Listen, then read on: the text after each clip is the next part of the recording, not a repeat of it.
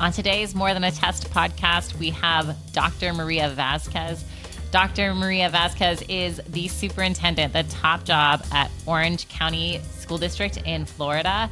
If you haven't heard of Orange County, you're alone because they are the 9th largest school district in the country. They're located in Orlando, so I'm sure you can imagine just how many different interesting things happen for them. She has done just about every single job at Orange County Public Schools and then worked her way up until she was tapped to be the superintendent. She tells us a lot about the different roles she's had, include telling us that being a principal was actually the hardest thing she's ever done, and gets deep and dirty with the politics of being the superintendent in Orange County.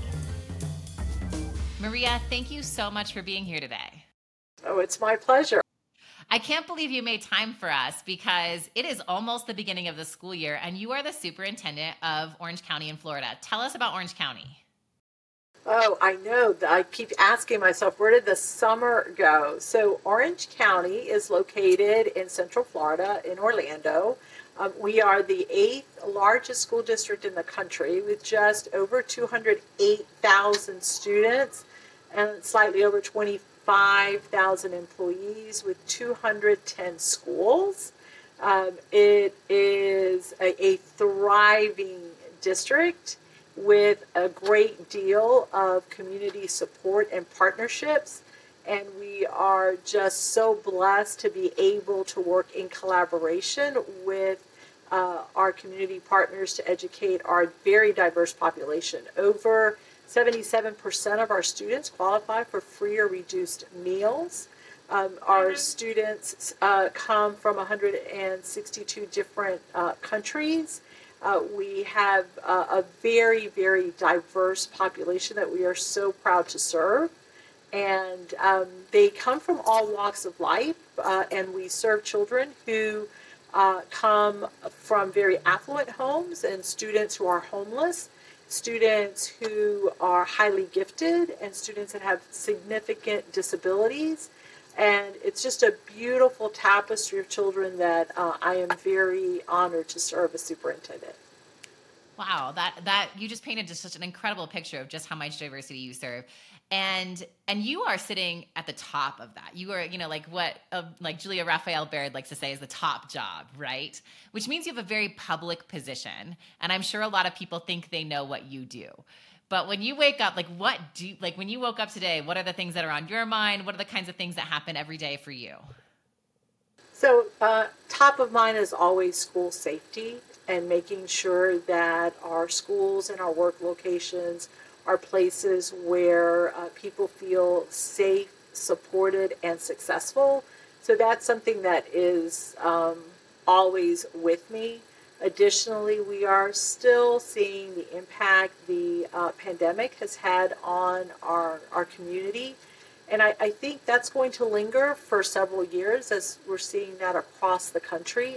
Our focus on making sure our students are not only getting the academic supports that they need, but also the supports that deal with resiliency and mental health and advocacy. And those two go hand in hand if we're really going to see that our students are successful. Additionally, as I mentioned, we're so blessed to have great partnerships. And so a lot of what I do is work towards ensuring we have all of the resources and supports that we need to be able to educate our students. And my day consists of quite a lot of meetings. I also visit schools. I do a lot of collaboration with various businesses and organizations as we try to expand pathways that our students have that really allow them to tap into their strengths and their interests as they're thinking long term, what is it that I want to do? We want our children to be able to graduate and have choices as to what they can do as they are stepping into that next phase in their life. And so it's a great job. I love it. I love the people that work with me and those that are in our community. It's a great job, but you just mentioned a lot of things I would like to hear a little bit more about. So the first thing you mentioned, one of the things you mentioned was resources, right? As we know, a lot of, the funding that happened during the pandemic to help recover schools, like that's going away. ESSER's funds are on the way out and things like that. How are you finding new resources, or are you finding new resources to make sure your students have what they need? We definitely have benefited from those additional dollars that came from the federal government. And yes, they are expiring in 2024. And trying to see how some of those dollars are going to be replaced is a challenge. And so we have looked at data on the various efforts and initiatives that we have had to see which ones really have given us the greatest return on investment. And then we are looking at multiple sources to be able to fund those. Some of that will be coming from our general operating fund. Some of that may come from federal dollars, either through Title I, Title II, Title III, or Title IV. And some we are looking at grants and partnerships with various individuals in our community. We do know that there is the potential of a funding cliff, but we feel that we have prepared and are well situated to be able to deal with that, knowing that we have prioritized those initiatives and efforts that have given us the best return for our investment for our students and our staff. You're kind of downplaying it, but actually what you did is really cool, because I don't think many districts did this. They were given all this money and they just went and spent, but you spent with really close attention to what is actually working, and we're really tracking the data to see what is actually working. And I have to ask you, because when you read the New York Times or some of the studies coming out, it sounds like nothing worked, right? All of these kids we're now looking at did not recover from COVID. So when you think about where you spent money and it actually worked, tell me one example. I don't need to know a lot, but tell me one example of something that really worked for you. So I can definitely say that our investment in mental health and resiliency efforts, resources, has paid off. And so that has been the addition of guidance counselors, the addition of mental health counselors that actually provide direct support to our students and our families. The trainings that we've been able to provide to our employees so that they recognize signs of mental health, and then the resources that are available either through our school district or through our community to help families as they are dealing with social emotional problems that are impeding our moving forward. And that would definitely be one area that we will continue to prioritize and provide those supports and resources. Is that a hard conversation in your district, that there are so many needs academically, but putting the resources in mental health and knowing even with the results, is that a hard conversation, or does everyone mostly get that for your community? Well, I think individuals by and large understand that we have to address mental health and resiliency needs. We have to help our students also learn to advocate for what they need. What's difficult sometimes with some of our families is actually acknowledging that there is a problem. In some families, as you know, mental health is taboo. And so we don't talk about it. We keep it quiet.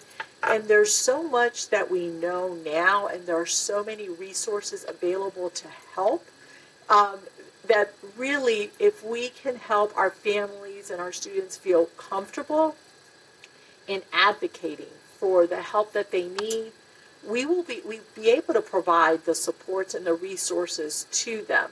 And so I think that's really the hardest part about it, is in some of our more fragile communities, just acknowledging that there is a need and then being open to the resources that can help them. I think this is something that we've heard multiple times now on this podcast. It started with Jean-Claude Brizard telling us that the leg of the stool that is often forgotten is families, right? And I think this happens a lot in school communities, that we think we can fix everything in the school and we don't recognize that it's beyond what's happening in the classroom that students need help with, and that we need to bring the families in as partners. And so I think you're speaking to something really important. But you started this conversation, telling me about 210 schools. And I don't know if the number was 80 languages. It was a lot of languages. How do you have a strategy around so many different needs, so many different kinds of kids, so many different people? Tell me about that. So really it starts with a school board that's committed to educating all of our students and making sure that each and every one of them has multiple pathways that will lead them to success. And then our next step is really our strategic plan, and making sure that our strategic plan is something that is a living, breathing document, and that what it contains really is at the heart of our work. We are very large. It's so funny. I've been in Orange County for over 30 years, and so when I interact with other superintendents and, you're listening to their challenges and their woes, it's sometimes hard to think, oh, wow, they only have, 50 schools, or and you're thinking, oh, yeah, we are large. We also have an incredibly supportive community that values that diversity, and it really feels so often that we are like a small town. I'll give you an example. We had two hurricanes last year, one that had a significant impact at one of our elementary schools where it was flooded, and we had to move them to another school for the remainder of the year.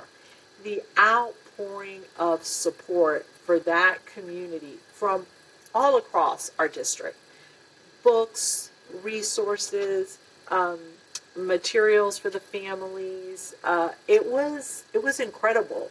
And it just reminded me how very special Orange County is, in that even though we're that large, everyone feels like they're a family and they are connected. So, yeah, it is. Sometimes it's daunting when you think 210 schools, but it doesn't feel that way. It is so interesting listening to you talk about Orange County, because I think anyone who listens think of Orlando, they think of Disney, we think of Florida, all of those things. But what I'm hearing is diversity, and also natural disasters, and large school needs, and you just kind of manage it all. How do you take care of yourself? And again, to go back to Julia Raphael Baird, who's on your personal board table, who sits there that helps you through these moments? Because I can't imagine you make it sound easy, but I cannot imagine that having a school flooded and people going through these traumas is easy, and you carry the weight of that. So tell me a little bit about that. And I do have an incredible team that works side by side. I have a chief of staff. I have a chief facilities officer, a chief financial officer, a strategic officer, chief academic officer, chief of schools, chief operations officer, chief information officer. You've got a good team. You've got a family of people who help you. But again, it's still your shoulders. So what do you do?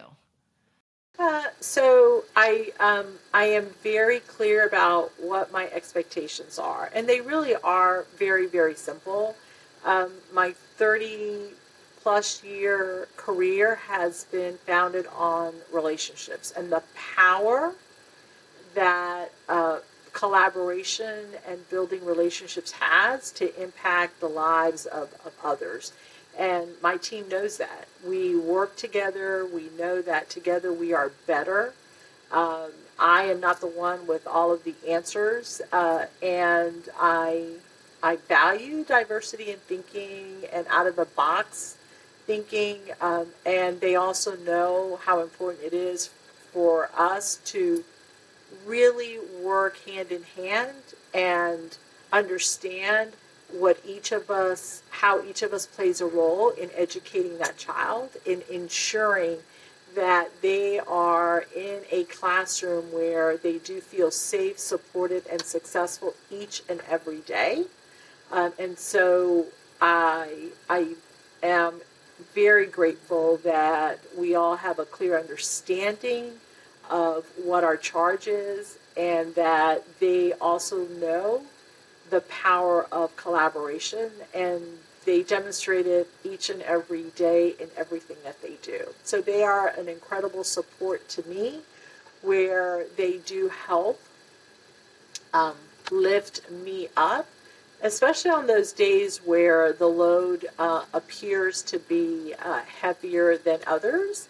And having finished my first year as superintendent, I can tell you that there were a few days where I thought, oh my gosh, this load is so, so heavy. And on each of those days, I was able to have members of my team that help lift that load for me. You say it with a lot of humility, but to me, it sounds like what you're telling me is on, the tough days and when it feels like you're really what you do is you focus on other people, whether it's them lifting you up or you lifting them up. It's about others, which I think is a lot of the message when you look at your career has been about other people, which I think is really neat. I'm going to ask one more question about Orange County, and then I'm going to talk to you about a little bit more about you, because I think that there's a lot of interest in like what you've done as far as becoming the superintendent here and building your career in the same place. So a little bit ago, I read Bob Iger's book about leading Disney.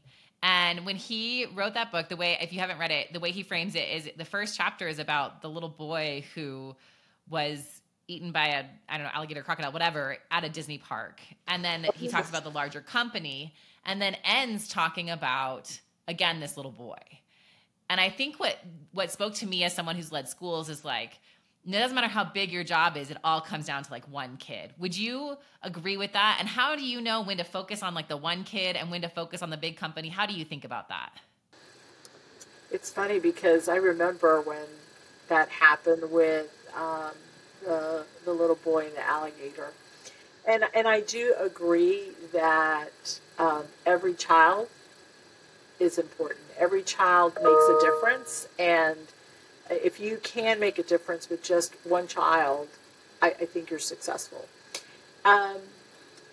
When I think about Orange County Public Schools, I really am a fanatic about going back to every day having our students feel that they're successful, they're supported, and what does that look like? And I'm a second language learner, and I won't speak too much about that because you may be asking me that later on. But I remember starting school, and I didn't speak a lick of English, and I was petrified. I was crying on that first day, and I didn't understand what people were saying to me. But I do remember my teacher and how she tried to calm me down, how she tried to make me feel comfortable and safe, and that changed my whole outlook. And it was her taking the time to invest in me, and that has stayed with me my entire life. It's about trying to provide service to others, and in our schools, when I walk around and I'm visiting classrooms and I'm talking to students or I'm talking to teachers, I really try and listen, not with a solution in mind, but with trying to understand where are they coming from, how has this come about, and how can I help, or how can I continue to provide that for them. And that has served me well. At the end of the day, when I'm making a decision that is complicated, a decision that is difficult, a decision that has controversy around it, I go back to what's best for kids. And that helps me sleep at night. And I can tell you that there have been, a number of decisions that were not easy. And then I went back and I said, okay, so what's best for our students? That's why we're here. If the kids aren't here, I'm not here. We're not here. And if I'm able to sleep at night, I know that that was the right decision, even though it makes us uncomfortable or it created some type of angst. I really appreciate that. In fact, what I'm really going to take from that little like vignette of what you shared about students and things like that is when you listen, you wonder, how can you help? And I think that that's something anyone can do is they can listen with the mindset of how do I help in this situation? And I think that's really great. One of the things I noticed in this conversation is when I ask you about like, what are we doing and what do you care about and stuff, you keep talking about this pathways about when students graduate from Orange County, you want them to have all these options, which in some ways is thinking about your students with the end in mind, right? Like we know they have to go K-12, but the reality is the goal is here at the end, they can go whichever direction they want. Right now, you're sitting as a superintendent in Orange County. And like you said, you've been in this district for 30 years. You've done a lot of jobs. I mean, besides janitor, I think you've done them all. And so I'm wondering, did you begin with the end in mind? Did you always want to be the superintendent? Was that the goal? No, that's funny. No, it was not. And I'm going to preface this by saying that I know that I've had an incredible career, and I have loved my work in each of those roles. So I started out, as a chemical engineering major and switched in my junior year, the end of my junior year, but that's a whole nother story. And so because I felt this calling to be a teacher, so I began my career as a classroom teacher and loved teaching. I got so excited. And I worked in both Title I and non-Title I schools. What did you teach at the beginning? So I taught elementary, and then I also taught secondary mathematics. Okay. And just engineering background helped a little bit, right? Yes. And so that for me was like, it was fabulous. And then I had someone that visited my classroom and said, "Oh my gosh, you just have such a knack, you understand reading," and they asked me to join the professional development team for English and language arts. And so I became a resource teacher that went across the district teaching about literacy. And then I had someone that said, you'd make a great administrator. And I said, "Oh, no, I have to go back to school. I don't want to do that."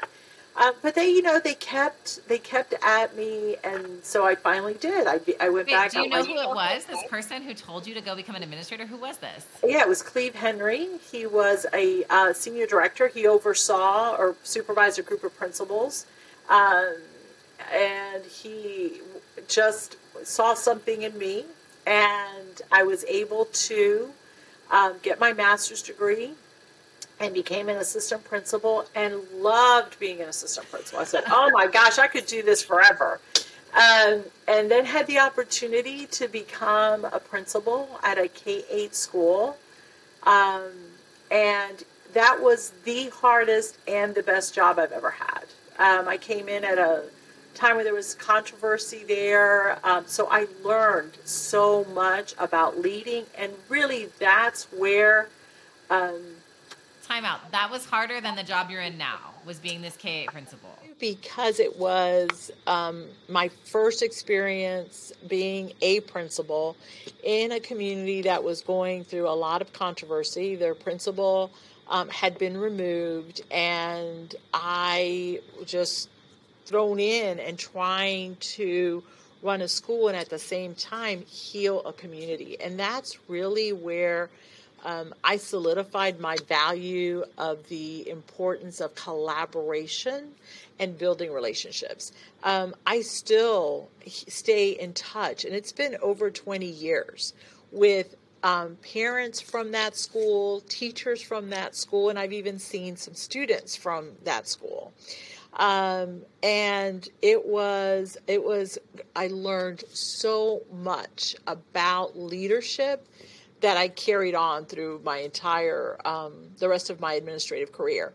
And then I had a mentor, Kathy Pope, who, again, thought I could do more and pushed me into a principal leadership role where I supervised principals and loved that job. I think I see a theme. No matter what job you have, you love. Before you go on, I'm gonna let you keep going, but I want to just tell you one thing I admire about you. I think it is rare that people are willing to say any job but their own is the hardest. And for you to look back and say that that principal job was harder than what you're doing now, I think is very rare. And I just want to appreciate how reflective and just how beautiful of a statement that is. And I'm not surprised they then tap you to do principal leadership and mentorship. And then... Okay, and then I was tapped to be chief academic officer. And really, that's where I thought I would retire. I thought, I love this curriculum, and I'm having an impact across the entire district. So that's where I thought I was going to retire. And then I was tapped for the deputy superintendent position. And I was like, whoa, this is like incredible. Now I have an even larger impact. This is phenomenal. I'm going to retire as deputy superintendent. It's great. And then COVID hit. And everybody's world turned upside down. And literally, we were learning to do everything new. And that's when Barbara Jenkins and a couple of other of my mentors said, you can be a superintendent. You can lead this work. And that really was where it opened the door for me to seriously be thinking about the superintendency and the impact I could have at that large scale. And what I recognized during that time, COVID, is that it really is still is an opportunity for education to hit reset. We've been doing schools the same way for so many years. And during the pandemic, we switched to virtual learning. We learned how to be more individualized with what students needed. We collaborated with agencies that we hadn't before because we needed to.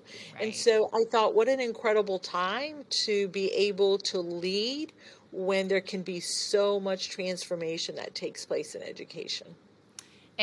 I love that you said that. I think for so many people, it was such a stressful time. And I think so many times we've seen schools and districts just go back to the old way. And I think it's so cool the way you just see this as an opportunity and continue to say, okay, do we really need to do it the way we've always done it, or could we do it differently?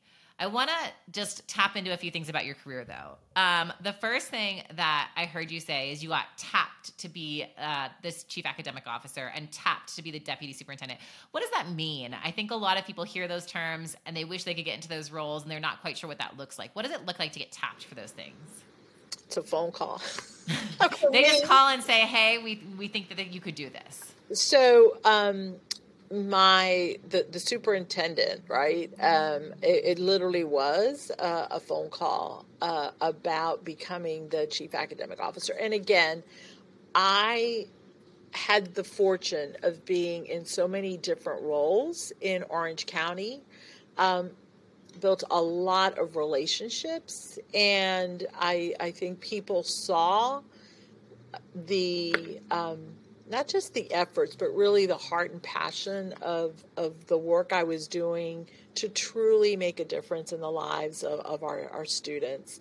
And I think that caught the eye of the deputy superintendent and the superintendent, as well as our school board. And I was then able to move into those roles. But literally, they were phone calls. Okay, and when you get that phone call, like, did you automatically, like, the door is open, I'm walking through? Do you say you have to think about it? Like, who do you talk to? Like, what happens for you in that moment?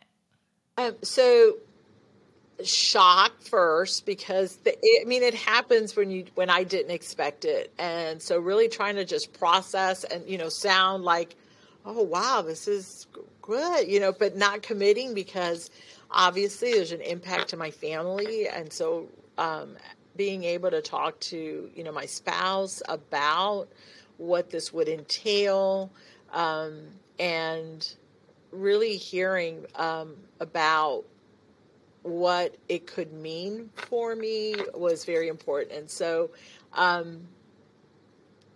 after being able to talk to my husband, yes, it was a definitive yay. I'm going to do this.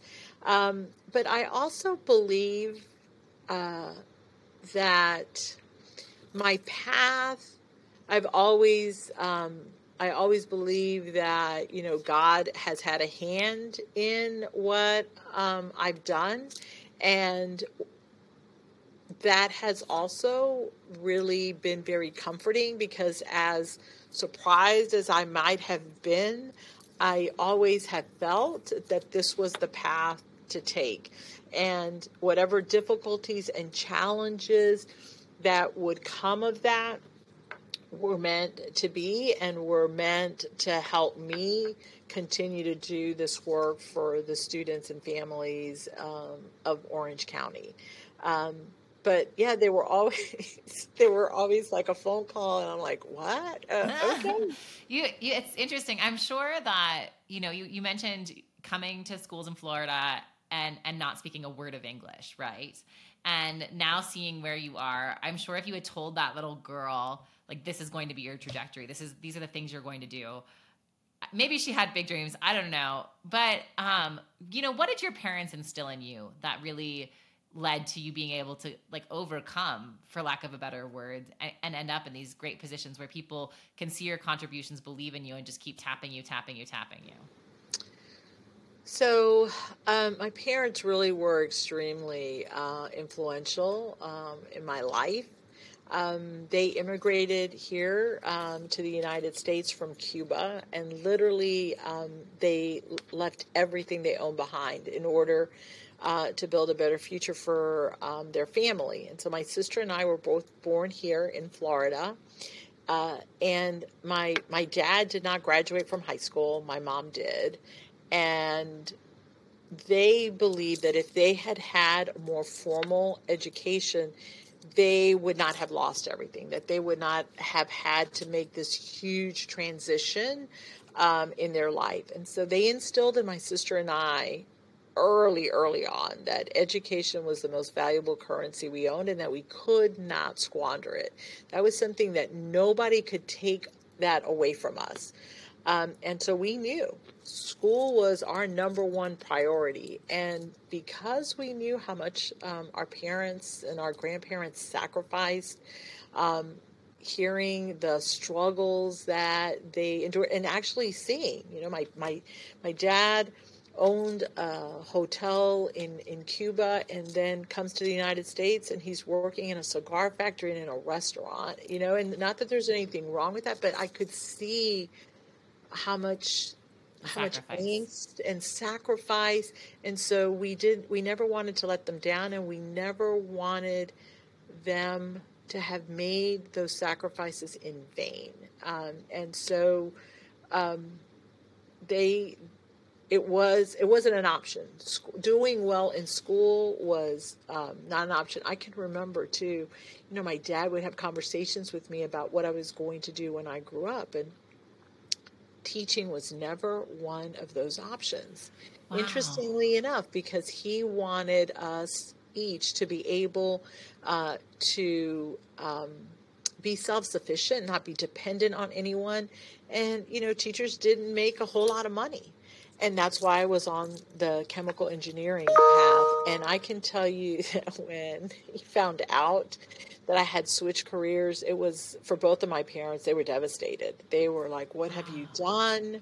You're throwing away your life, this career. Are they still alive now or not anymore? No, they're not. But have they seen this pathway though? Have they seen you rise now? They did. They had seen me and they saw how much I love teaching, right? So I would talk about my class when I was a teacher. They'd see projects. I'd invite them over so they could, when we had school events.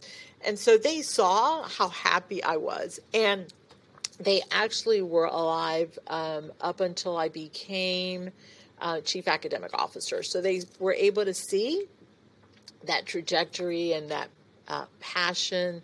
And they knew that was the right decision. But when I had to have the initial conversation, it was rough.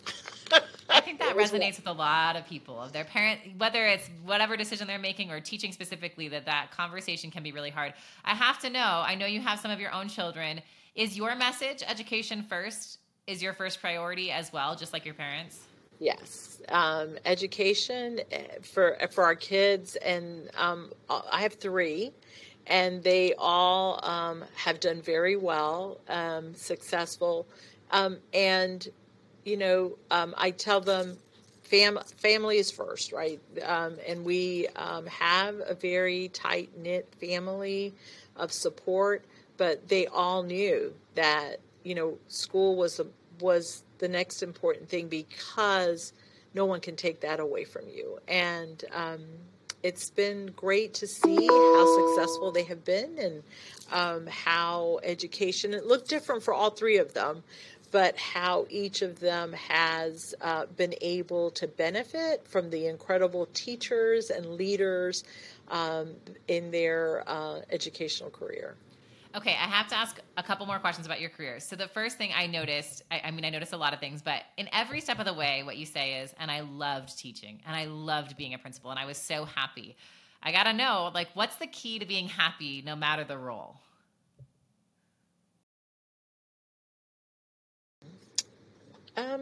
That's a very difficult question. I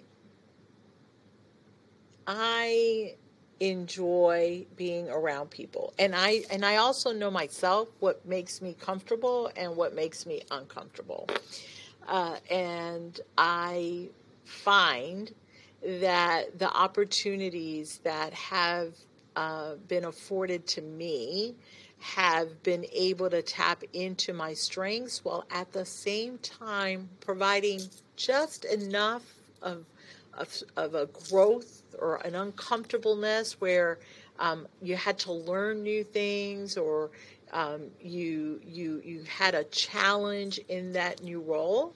And so I think that has been the key, is a balance of seeing yourself successful and seeing opportunities where you can become better. All right, let me dial in on the stretch. What's the biggest difference between being a chief academic officer and deputy superintendent?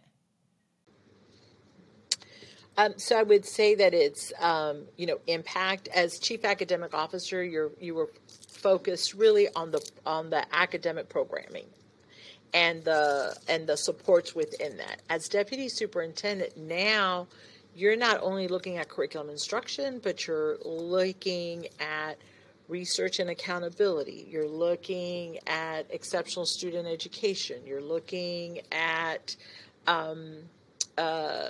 choice. You're looking at career and technical education. And how do we all work together, right, to make sure our students have all of the experiences needed so that they are able to have those choices in those pathways. The other difference is that I started to delve into the operations side of the house and how operations impacts the teaching and learning side of the house. And that's not an opportunity that many individuals get. And I can tell you that it was one of the best experiences I had, because it challenged me, to learn more about facilities, learn more about the operations side of the house, and then to be able to see how we can work together to bring down some of those silos, that we are better supporting our schools and our teachers, and then our inevitably our students. And so it's kind of from going, what I find in my career is that every step of the way, I kind of got to expand my circle of influence. And that's where that challenge comes in, because there were aspects of the work that were brand new to me, and being able to not only start to learn more about that, but then how does that dovetail into our core mission of educating our students? Okay, and then what is the biggest difference between being the deputy superintendent and the superintendent? Did you just laugh at me? I did. So I'm going to preface this by saying that it's been an incredibly, I think it's the point that we are in time. Okay, but really, it's the politics of it, Right. and the increase in politics in the boardroom and in the classroom, and knowing how to navigate around that so that we see that as an opportunity, not as a deficit or an obstacle. And so as I am, leading the district and trying to keep people focused on our job, which is educating our children, as you have these various, political forces that are weaving themselves into the boardroom, is how do you stay focused on your core business? And then how do you help people navigate that space where we don't let the noise deter us from our work, and build collaboration instead of dividing people? I think you're really hitting on it. I think it's really hard not to feel division in some of these things, and we keep hearing it again and again from superintendents, is just how hard the political situation is. One of the things I'm hanging on to right now is we had an author on, Rudo Sepetys, and her books have been banned in a couple of places. And I asked her, like, how do you think about that? And she said, I think it is great that parents want to be involved in what their kids are reading. We just need to help them find the way to do it the right way. Like, there's nothing wrong with parents wanting to be involved. Like, how do we help them get to the place where it's meaningful and beneficial? And I think that you're hitting on it, is like, people who come, whether they're coming upset about a book or whatever it is, or emotional or charged or political, like, how do we help them be involved and not just push them out because we might not agree? And I think that it's really powerful and a really hard job that I'm glad I don't have to necessarily do every day. No, but now more than ever, parents are such a vital role in their child's education, because there's so many ways for them to know what's going on, to be able to give feedback to what's happening. And the more we have parents engaged and involved, the more or the better we're going to be able to serve our children. And so it really is an opportunity for us to capitalize on. Yeah, I think you keep coming back to this. It's like the parents have to be there. The parents have to be there. I really appreciate that. Okay, in your story, like your career trajectory, one of the things that you mentioned is like, and I was sure I was going to retire, and I was sure I was going to retire. And here you are, and you're talking about the politics of the job. I'm sure you love it just like you've loved everything else. But like, what inspires you to keep going every day, and what gives you hope? Really, it's the same thing. It's the children. It's my own grandchildren. Me being able to look at our district and be able to say, yes, this is the best place for my own grandchildren to receive the very best education there is in the world. And they are also what inspire me, because I see the potential that exists. Again, if we have the courage to rethink how we use time and space and resources to educate our children, there's no limit to what they will be able to attain. I am so inspired by our young people, their activism, their engagement in the community, their advocacy, their insights about the world, education. And so I think we are in great hands, knowing that passion, that zeal for giving back to the community, and understanding that we have the power to make our communities great.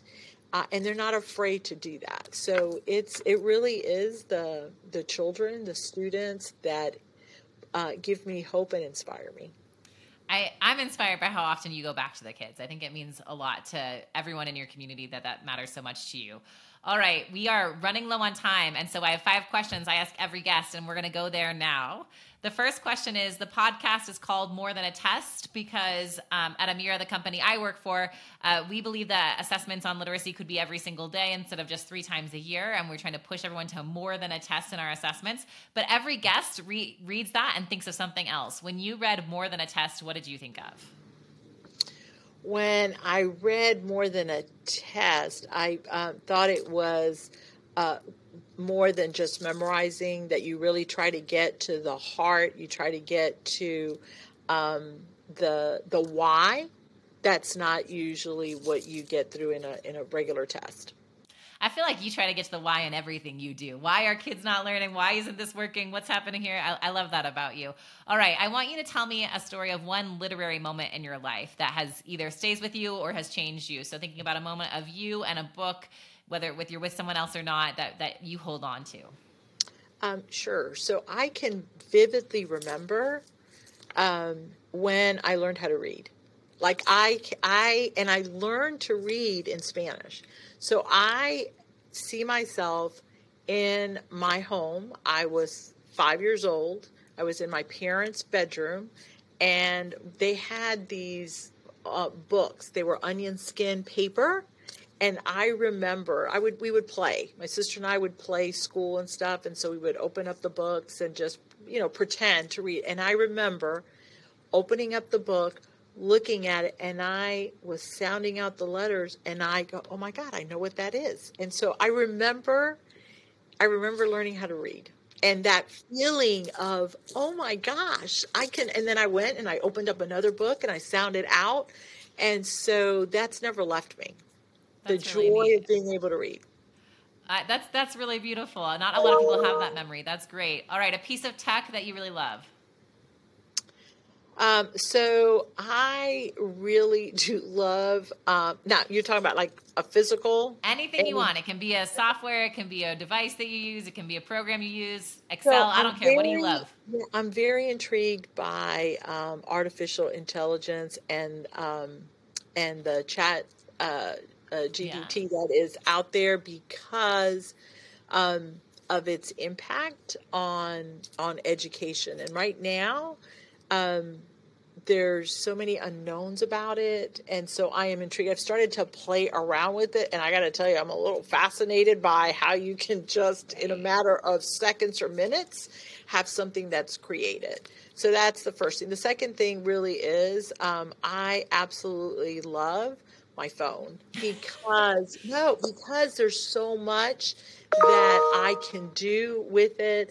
Not just communicate, but keep track health-wise. I was turned on by one of my kids about an app that really does help track health-wise. And so I think it's amazing, and it's something that if we can put in the hands of our families and our kids, it really is transformational.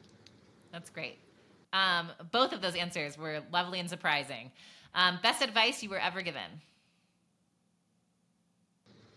Best advice I was ever given is to